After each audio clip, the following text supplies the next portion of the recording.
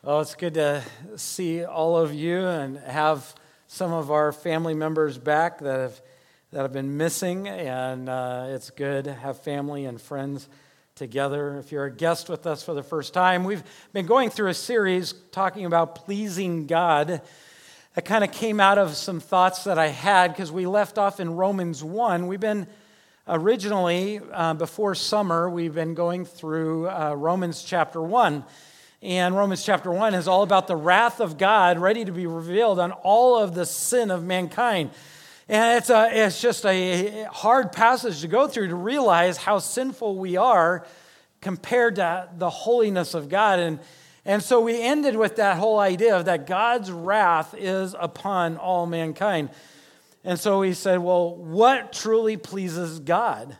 And I was asking myself that question. And so there was a book in my study said Pleasing God and written by R.C. Sproul. So I said, hey, I'm going to look at that and let's talk about that this summer. Well, because I've been either on vacation or sick and because of other events this summer, we're still in the series. So Lord willing, and in a couple more weeks, we'll finish this and we'll be headed back to the book of Romans and finish up Romans chapter 1 and look at chapter 2. But we want to know, what does it really mean to please God? And we've been looking at that and pleasing God and battling. This morning we're going to talk about battling with the flesh. And if you haven't realized, I always talk about what we're struggling with, what causes us to struggle to please God. And I always give you what pleases God. And so we see the flip side. What pleases God, but what causes us to struggle in pleasing God. And so this morning, battling with our flesh. The reality is our flesh really causes us to struggle with pleasing God. The everyday things that we think about or the things that we stumble are sin. The reality is just because God saved us doesn't mean that He's removed all of our natural sin tendencies. But He has given us a way to deal with that, and that is the Spirit, His righteousness. He's given us a way to conquer those fleshly things. One day, it's not the fact that we are perfect. Just because God saved you doesn't mean that you are perfect, although He sees you as perfect, but we still struggle with sin. So we are adopted into His family. We saw that in Romans chapter 8. And we're going to be looking, just as by way of illustration, as Matthew 26 at that statement about the flesh. The flesh is willing, or the spirit is willing, but the flesh is weak. We're going to look at that as a way of illustration, and then we're going to jump right into Romans chapter 8. And so if you want to turn there, you can, and we'll be reading that. Here's the things that we've looked at thus far, and that is this, that we should be living before the face of God, and that should be our everyday life, is what really pleases God, and that is for us to live in His presence every day with that goal in mind. The other one is to desire, God desires for us to be righteous, not for us to live out our own righteousness, but to live in God's righteousness. God desires us to be righteous based on His righteousness. God desires us to be transformed and have His identity and His purpose.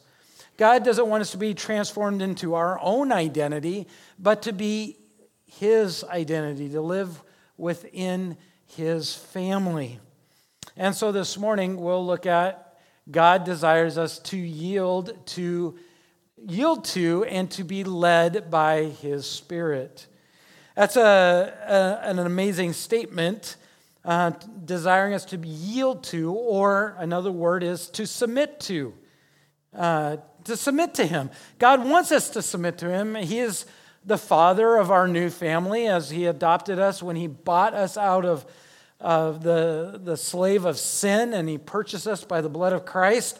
And now we are part of His family. He wants us to yield to that and to be led by His Spirit, His character, by His essence of who He is. He wants to lead us, and He wants us to want to be led by Him. And that is his desire. That's what really pleases him. So as we look at these verses in Romans 8 and in Matthew 26:41, let's pray and ask God to lead us and help us to understand this idea of yielding to him and how it really pleases him and how what battle we need to overcome in our thinking and in our actions. Lord, I pray that you would help us to realize that we are in a battle. We are in a battle to who we are going to yield to. Are we going to yield to the everyday nature of who we are before Christ, before you saved us? The natural tendency to sin, the natural tendency to say that we are more important than you, the natural tendency to turn our back on you and to say that we are more important. Lord, it is a battle, ongoing battle. But Lord, we are so grateful in the mercy in which you have loved us, that you sent your very Son, yourself, to die on the cross for our sins, that grace us, to give us grace, to give us something that we don't deserve. We don't deserve that righteous act of you loving us and dying on the cross for our sins, to pay for our sins, that we now might be clothed in your righteousness. Because, Lord, we are not righteous. We are not good. We don't do right. It is not our natural desire, our natural things of our life to just be right. So you gave us your righteousness that we might now be seen as righteous in your eyes. Thank you for that amazing gift. Thank you for that grace. So, Lord, I pray that you would help us to realize the battle that we are in and that the battle that you fought and won on our behalf, so that way we would acknowledge you and be led by you. Help us to see these things, to acknowledge you, that we might enjoy your righteous life that you gave us through Christ, that we might enjoy the peace that surpasses all understanding, the joy that we can have in the midst of our struggles, in the midst of our pains, in the midst of the things of this world, that we can enjoy that relationship that you purchased for us. Thank you. Pray that you would open our eyes to your word this morning. In Jesus' name, amen.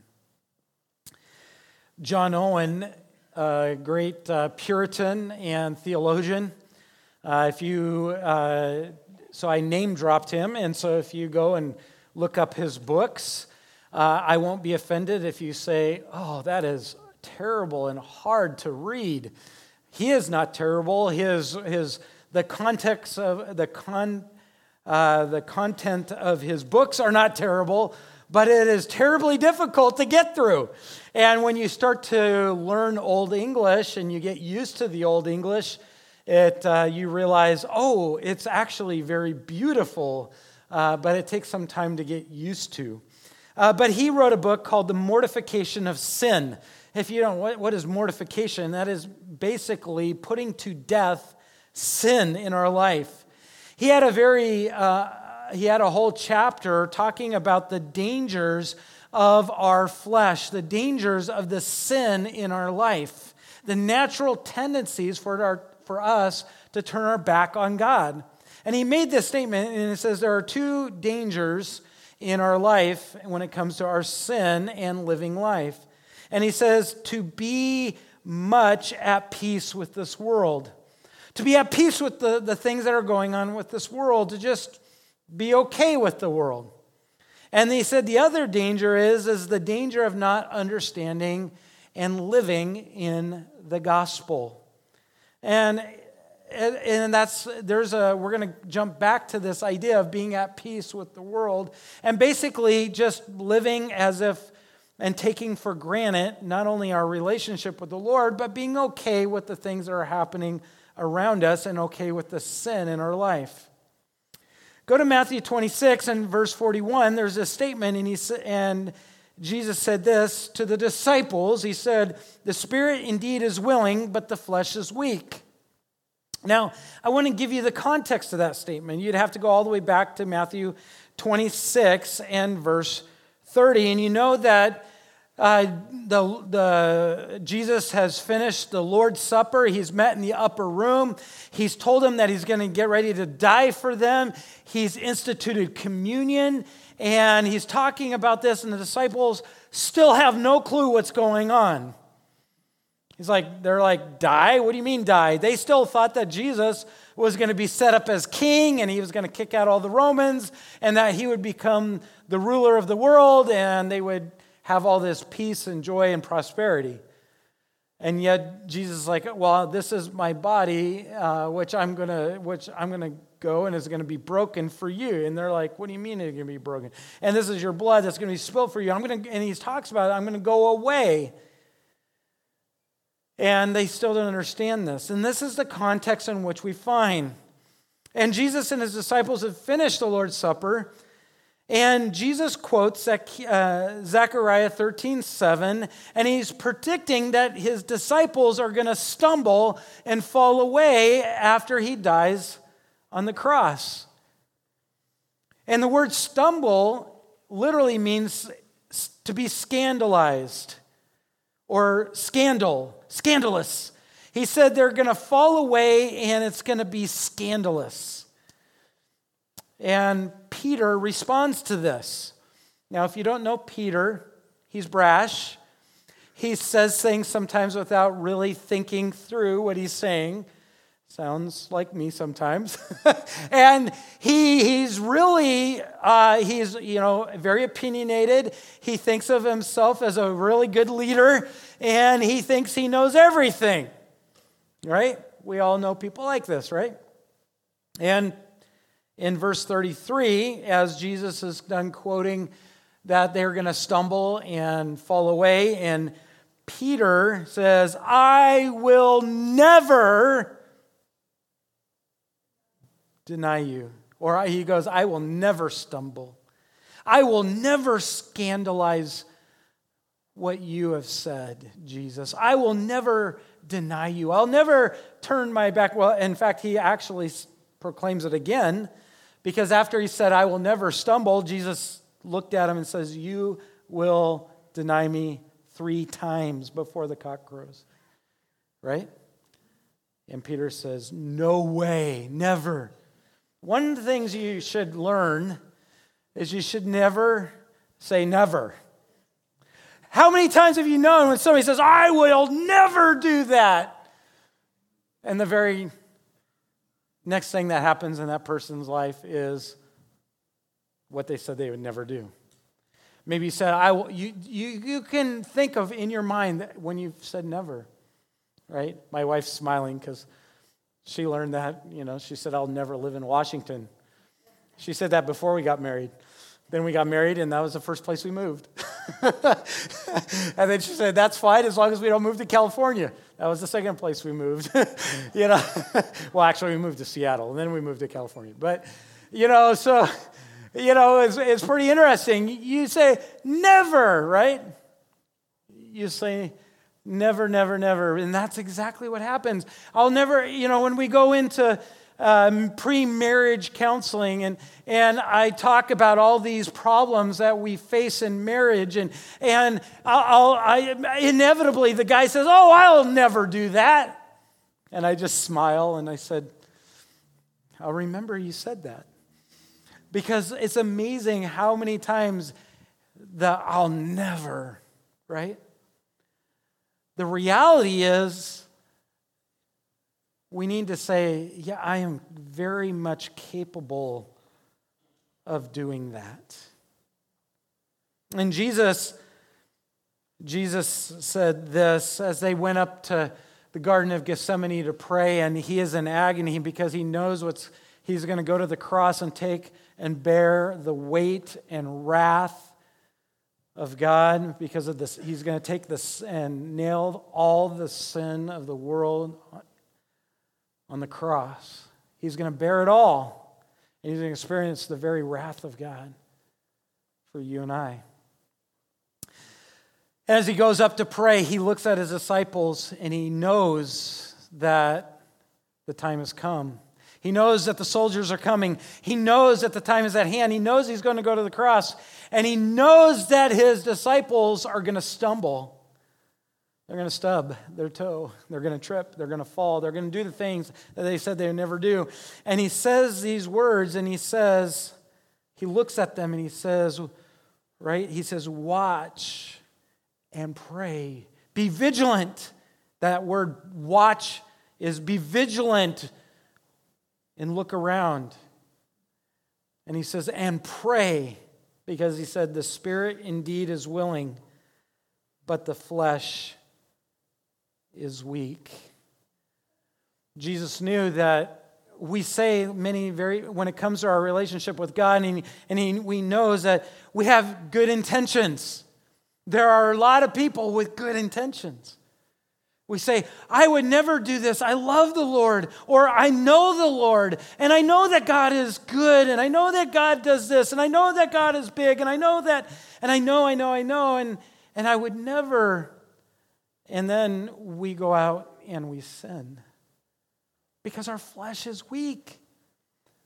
And he's trying to help the disciples to realize that even though that they love, and they had a very surface level love at that time for Jesus, and they grew in that love, and they began to realize who Jesus really is, that he was their Savior, their Messiah, that he is God himself. They have a new profound love. And this is the context in which this statement comes. And there's a very, I don't even know where the statement came from, but there's a statement that says this: willpower won't empower to overcome. Sometimes we think our willpower of what we know about God, or our willpower in our life, will empower you to overcome every situation in your life. And I'm here to tell you that we are in a battle with our flesh. We may say in our spirit or in our wills or in our desires that we will overcome, but it's that willpower isn't strong enough to overcome the flesh. To live in Romans 8, it talks about living according to the flesh and living according to the Spirit. And because of what Jesus did on the cross and dying for our sins, and when we respond to the gospel, the good news of what Jesus did for us, and we repent and believe, and God accepts us based on what he did for us, we have these two options. We can still live in the flesh and die, or we can live according to the Spirit in which God has given us. To live according to the flesh is to be ruled and controlled by the flesh.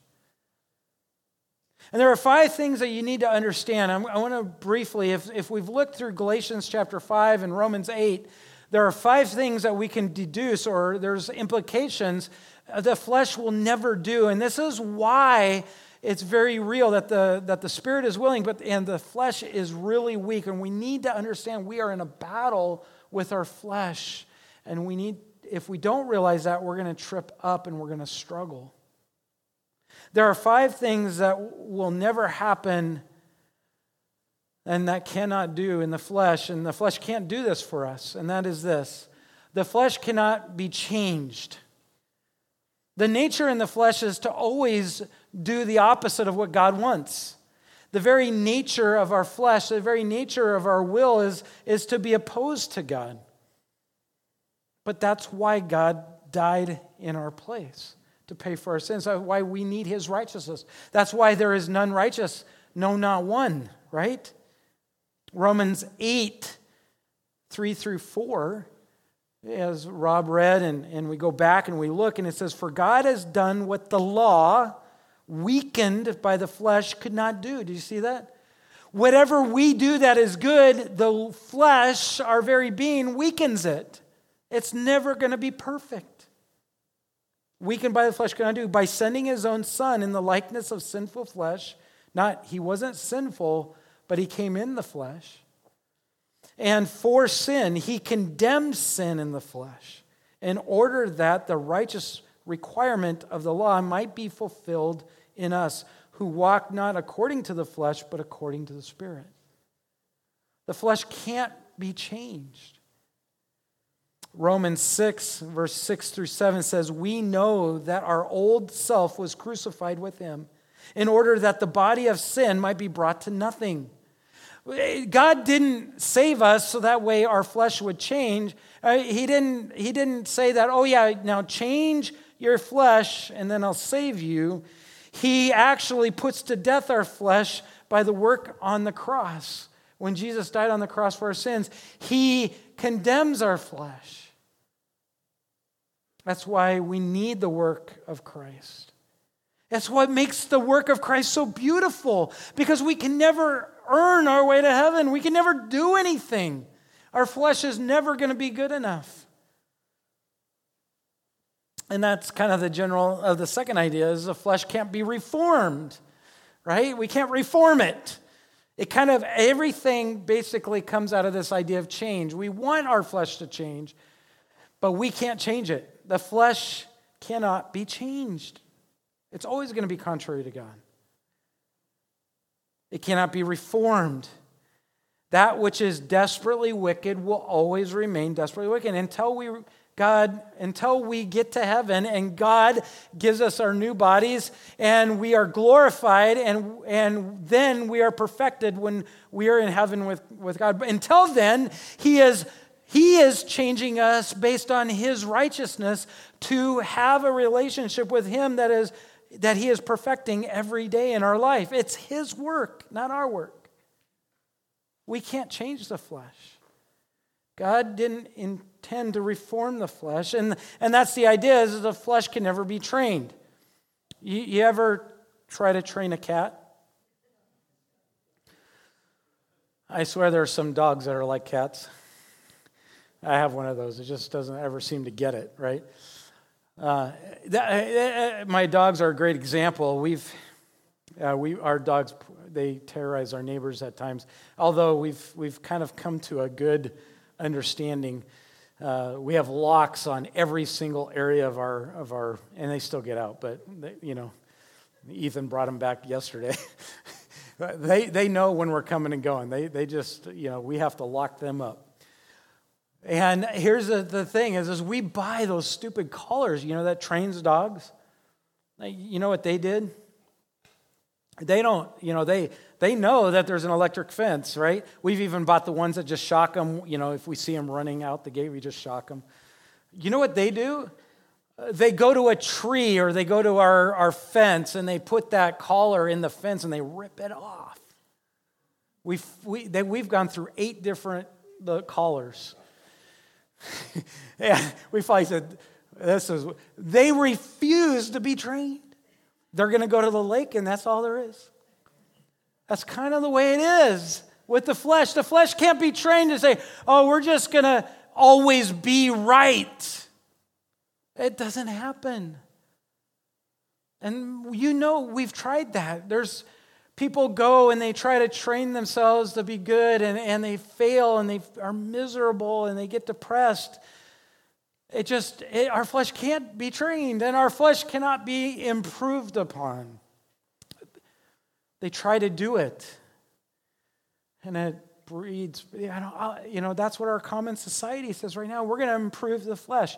We don't like what we see, so we're going to do this surgery and that surgery. And I just was listening to a person give their testimony, not at a church, not in a Christian forum, but at a secular campus, and talking about how they wanted to take their life because everybody said if you just have this surgery, you'll change, how you feel about your flesh and everything will change and blah, blah, blah. And he says, I am now 200 times more upset with myself. I can never go back to what I know I should be. And it was just tears because they think that they can just change their flesh by how they feel at one moment and that it'll change the rest of their life. That's what we're dealing with. We can't change the flesh. The flesh can't be reconciled to God. God, through His infinite love, by sending His Son to die on the cross for sins, reconciles ourselves back to God. He reconciles us. Our flesh can't do that. We live in a world of good intentions. There's always these good intentions. But good intentions doesn't fix the problem. Right? How many of you have, somebody has hurt you or somebody has done something and they always come and they say, well, I had good intentions. And you're like, well, that doesn't really solve the problem. Right? The good intention problem is so real in the Christian life. We have so many believers and so many of us and Christians that we have these good intentions with the Lord, don't we? Good intentions rears its ugly head every January 1st. I promise, God, I'm going to read all of this and I'm going to do this and I'm going to do that. And we have all these good intentions. And then, a week later, it's like the good intentions are out the window, right?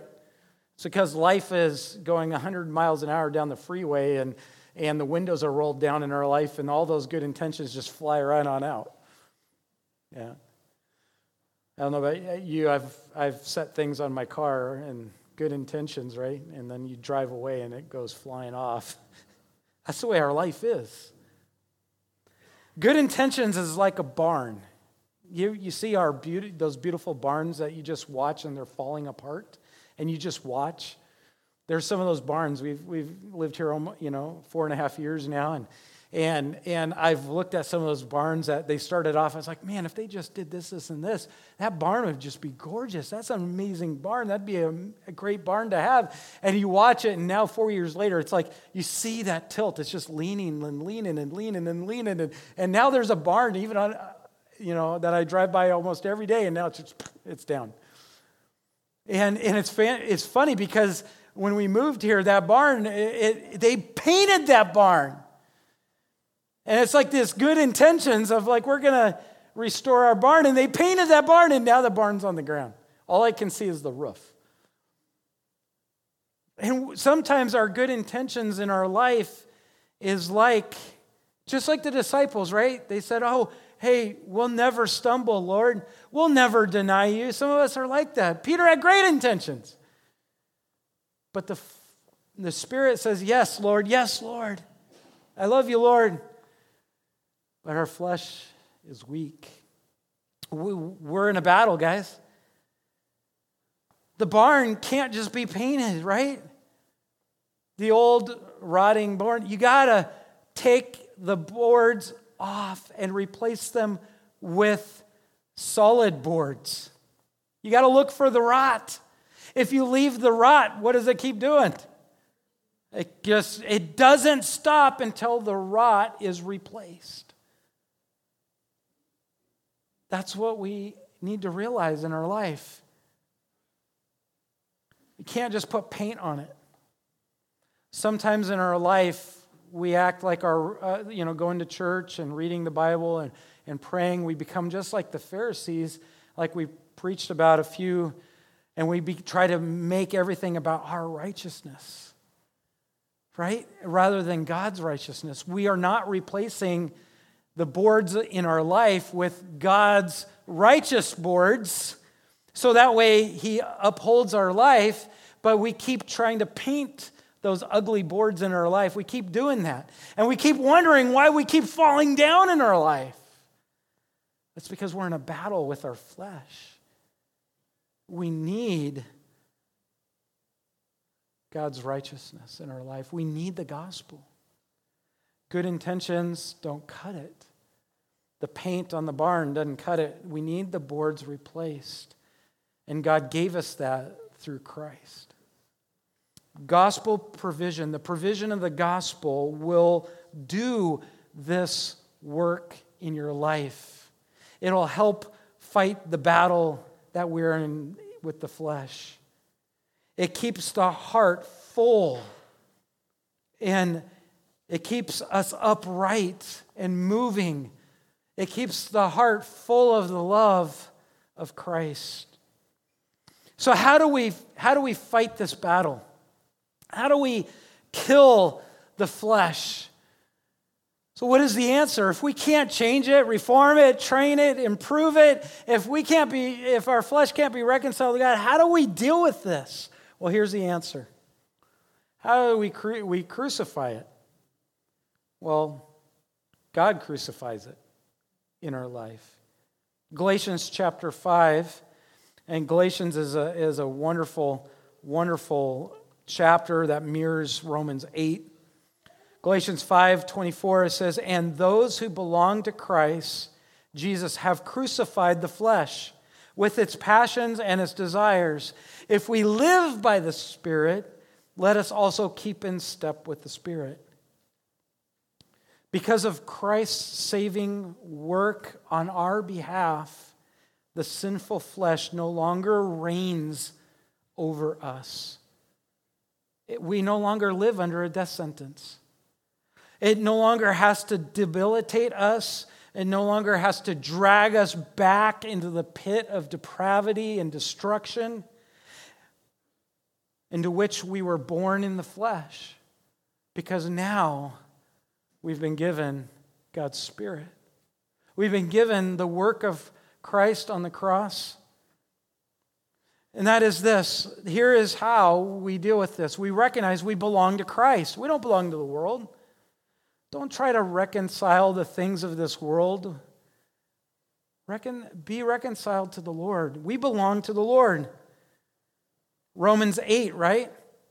In verse 14 that we read earlier, it says in verse 14, "For all who are led by the Spirit are of God, or by the Spirit of God are the sons of God. For you did not receive the spirit of slavery to fall back into fear, but you have received the Spirit as of adoptions as sons, by whom we cry, Abba, Father. The Spirit himself bears witness with our spirit that we are children of God. And if children, then heirs, heirs of God and fellow heirs with Christ, provided we suffer with him in order that we may also be glorified with him." I like what it said in the very beginning in what we already read in verse 3 of chapter 8. It says, "For he condemned sin in the flesh in order that the righteous requirement of the law might be fulfilled in us who walk not according to the flesh, but according to the Spirit. For those who live according to the flesh set their mind on the things of the flesh, but those who live according to the Spirit set their mind on the things of the Spirit." We recognize that we belong to Christ because he died for us to pay for our sins. Literally, when he says pay for our sins, he purchased us out of the slavery and the debt that we owed because of our sin. And he brought us into the household of God to be slave of God, but to be adopted as sons and daughters of God. 1 Corinthians chapter 6 says this, "Or do you not know that your body is a temple of the Holy Spirit within you whom you have from God? You are not your own, for you were bought with a price. So glorify God in your body." We are not our own. God purchased us. We belong to Christ. We belong to his family. 1 Peter 1:18, it says, "Knowing that you were ransomed from the futile ways inherited from your forefathers." We were ransomed from sin, from the flesh. We deserve to die for our sin, but yet we were ransomed from that by Christ, by his work on the cross. We belong to him. In that mindset, we need that mindset that we don't belong to this world. One of the easiest ways to fight this battle with our flesh is to, when we wake up, realize that we're not looking at the world as if the world owns us or we belong to the world and we belong only what this body can do, but we belong to Christ. The other reality is that we kill our sinful desires. We were meant to kill our sinful desires. In Galatians chapter 5, he said, remember in he says, "And those who belong to Christ, having crucified the flesh with its passion and desires. We treat our self-centered ego as dead and unresponsive to sin, while at the same time we foster our new life of fellowship with Christ. The idea of killing our sinful desires is to say that we no longer are going to feed our selfish, self-centered ego, but we're now going to have fellowship with Christ.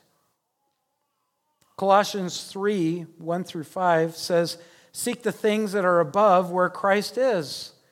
That's the idea of that we belong to Christ, so we're going to seek the things of Christ.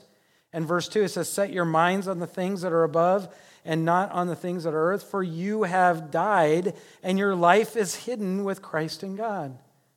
When Christ, who is your life, appears, then you will appear with him in glory." But verse 5, he says, "Put to death, therefore, that what is earthly in you." There's this sense that God says, now look, now what our job is to kill those sinful desires. Now, it's to replace them. Those desires, those things, those sinful habits, it's to kill them and replace them with something new. We're idea of putting to death, what he's saying here in the context of Galatians 5 is that he wants to exchange our self-centered life with a Christ-centered life. With a life that's focused on pleasing ourselves to a life that's pleasing Christ. We have a new resource in our life, and that is God's righteousness. Before, we never had that resource. We couldn't put to death those horrible habits. Have you ever asked that question? Why did Israel always keep on? Did you notice how many times that in the Old Testament that God saved Israel? Yeah, it seems like every turn of events, right? That God is, and yet what did they do? They kept turning their back on God. God said, do all of this, and you'll find favor with me. You will cleanse your sin in your life, and you'll restore fellowship with me. And yet they could never get it right. They never were saved. And through all of that process, and they didn't have the Holy Spirit living in their life every day.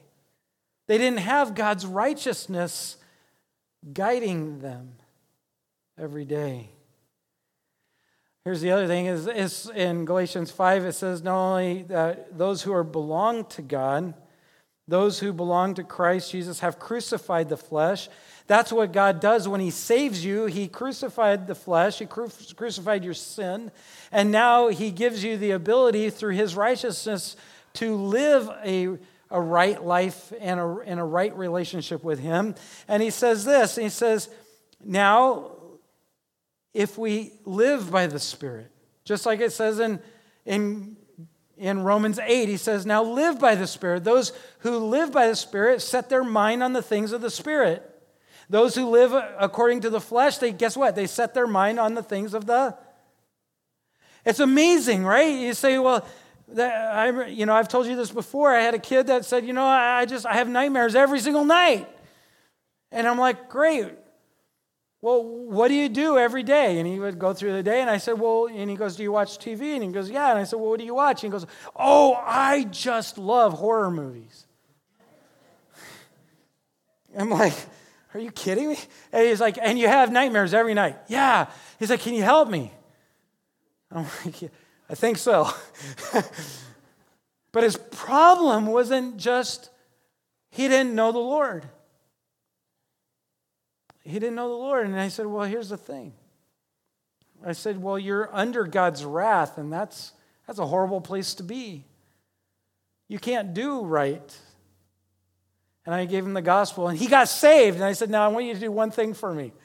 After he got saved, I said, would you do one thing? And he goes, yeah. And I go, would you just stop watching the horror movies? Right? Stop living for the flesh just to please the flesh, but live for the Spirit. That's what it means to live by the Spirit. It's to seek the things of the Lord. The word live, it literally means in the Greek, it means speaks about our lifestyle. Is your lifestyle seeking the things of the Lord.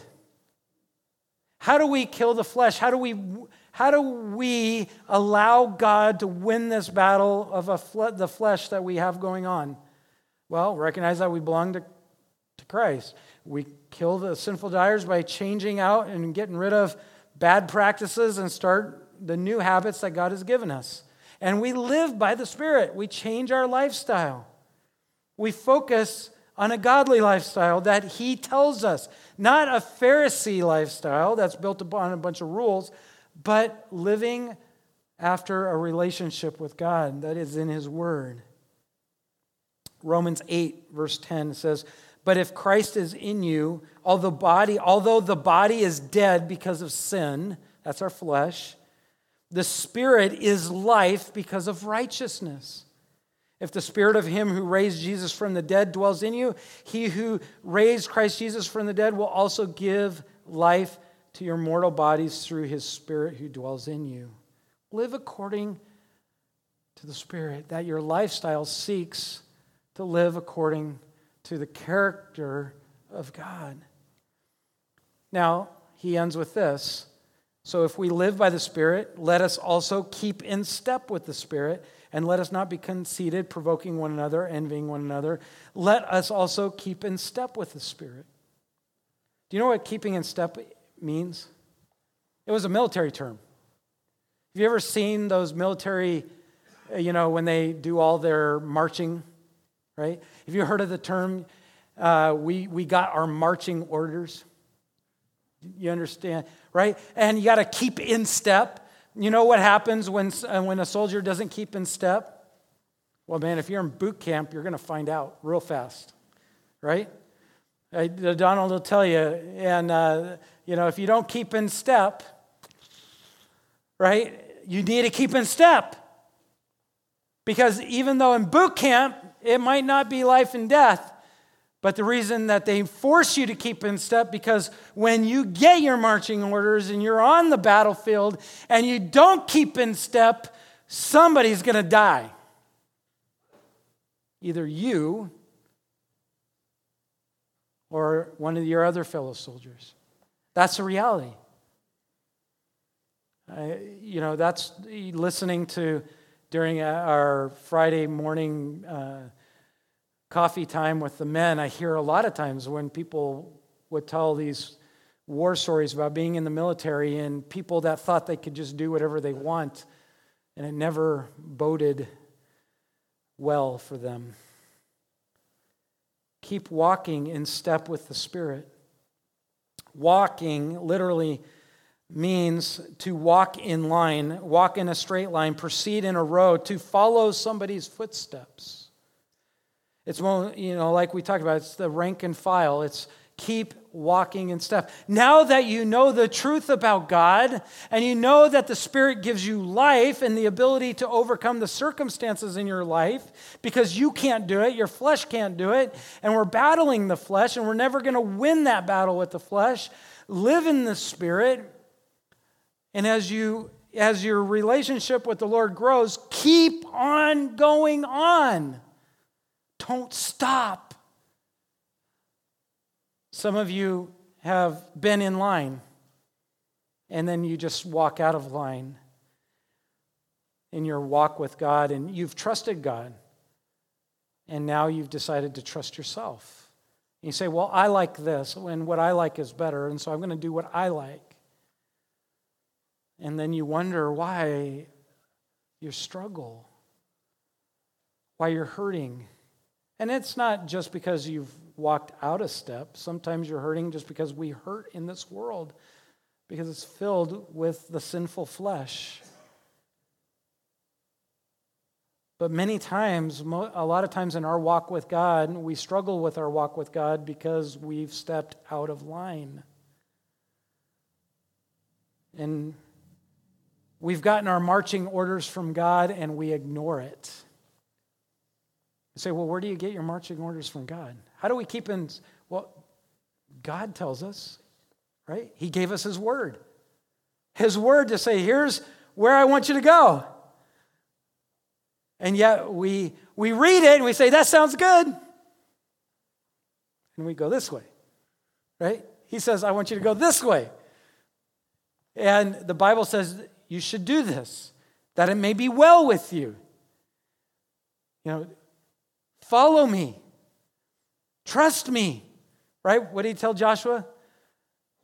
He said, be courageous. Tell everybody in Israel, be courageous. I've already fought the battle for you. Just obey everything that I say. And then they did that, and what happened? They conquered everybody that they came in contact with. And then finally they said, you know what? This is easy. We're winning. And Israel said, we're going to just do what we want. We're going to go over here and fight these guys. Look at, they're weak. There's only like 200 of them, and there's like, 2,000 of us. And they went over. They did not listen and obey God, and they just chose to do their thing. And what happened? Those 200 just destroyed Israel's army. That's what happens with us when we don't walk in step with the Spirit. Here's the thing. God saved you to have a relationship with you. He saved you because we can't save ourselves. He saved you to deal with your sin, to restore fellowship with God.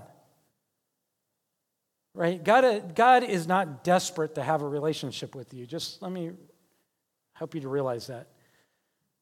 He has a perfect relationship with himself. He doesn't need us. But he saved you to redeem you, because otherwise we would die with no fellowship with God. That's what hell is. We're just going to be in eternal pain and anguish. And he saved us to have that relationship. And he gave us his word to give us a direction, to show us where that relationship flourishes and grows. And yet, what do we do often? We say, oh, this sounds good, but I'm going to do my thing. There's nothing more dangerous than stepping out of line.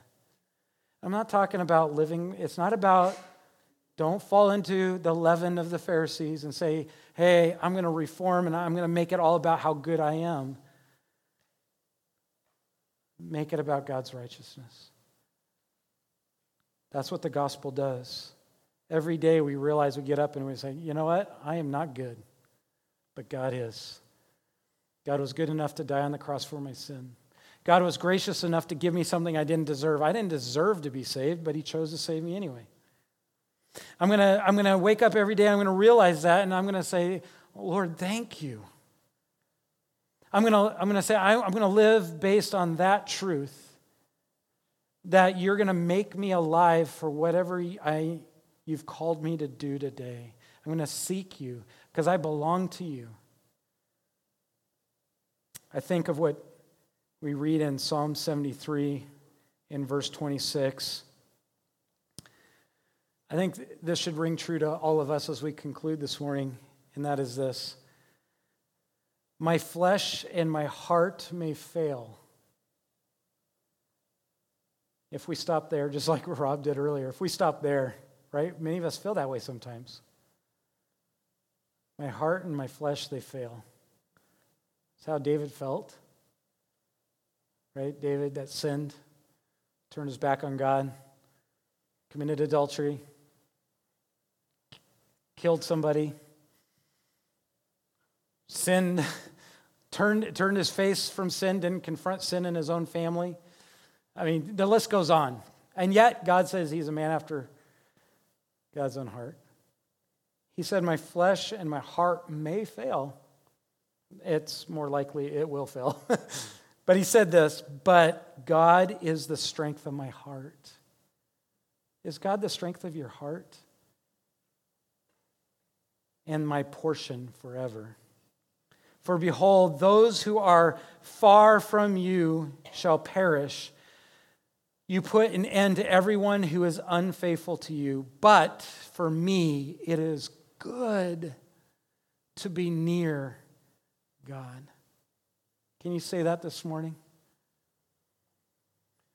Our heart and our flesh may fail, but it is good to be near God. He is our righteousness.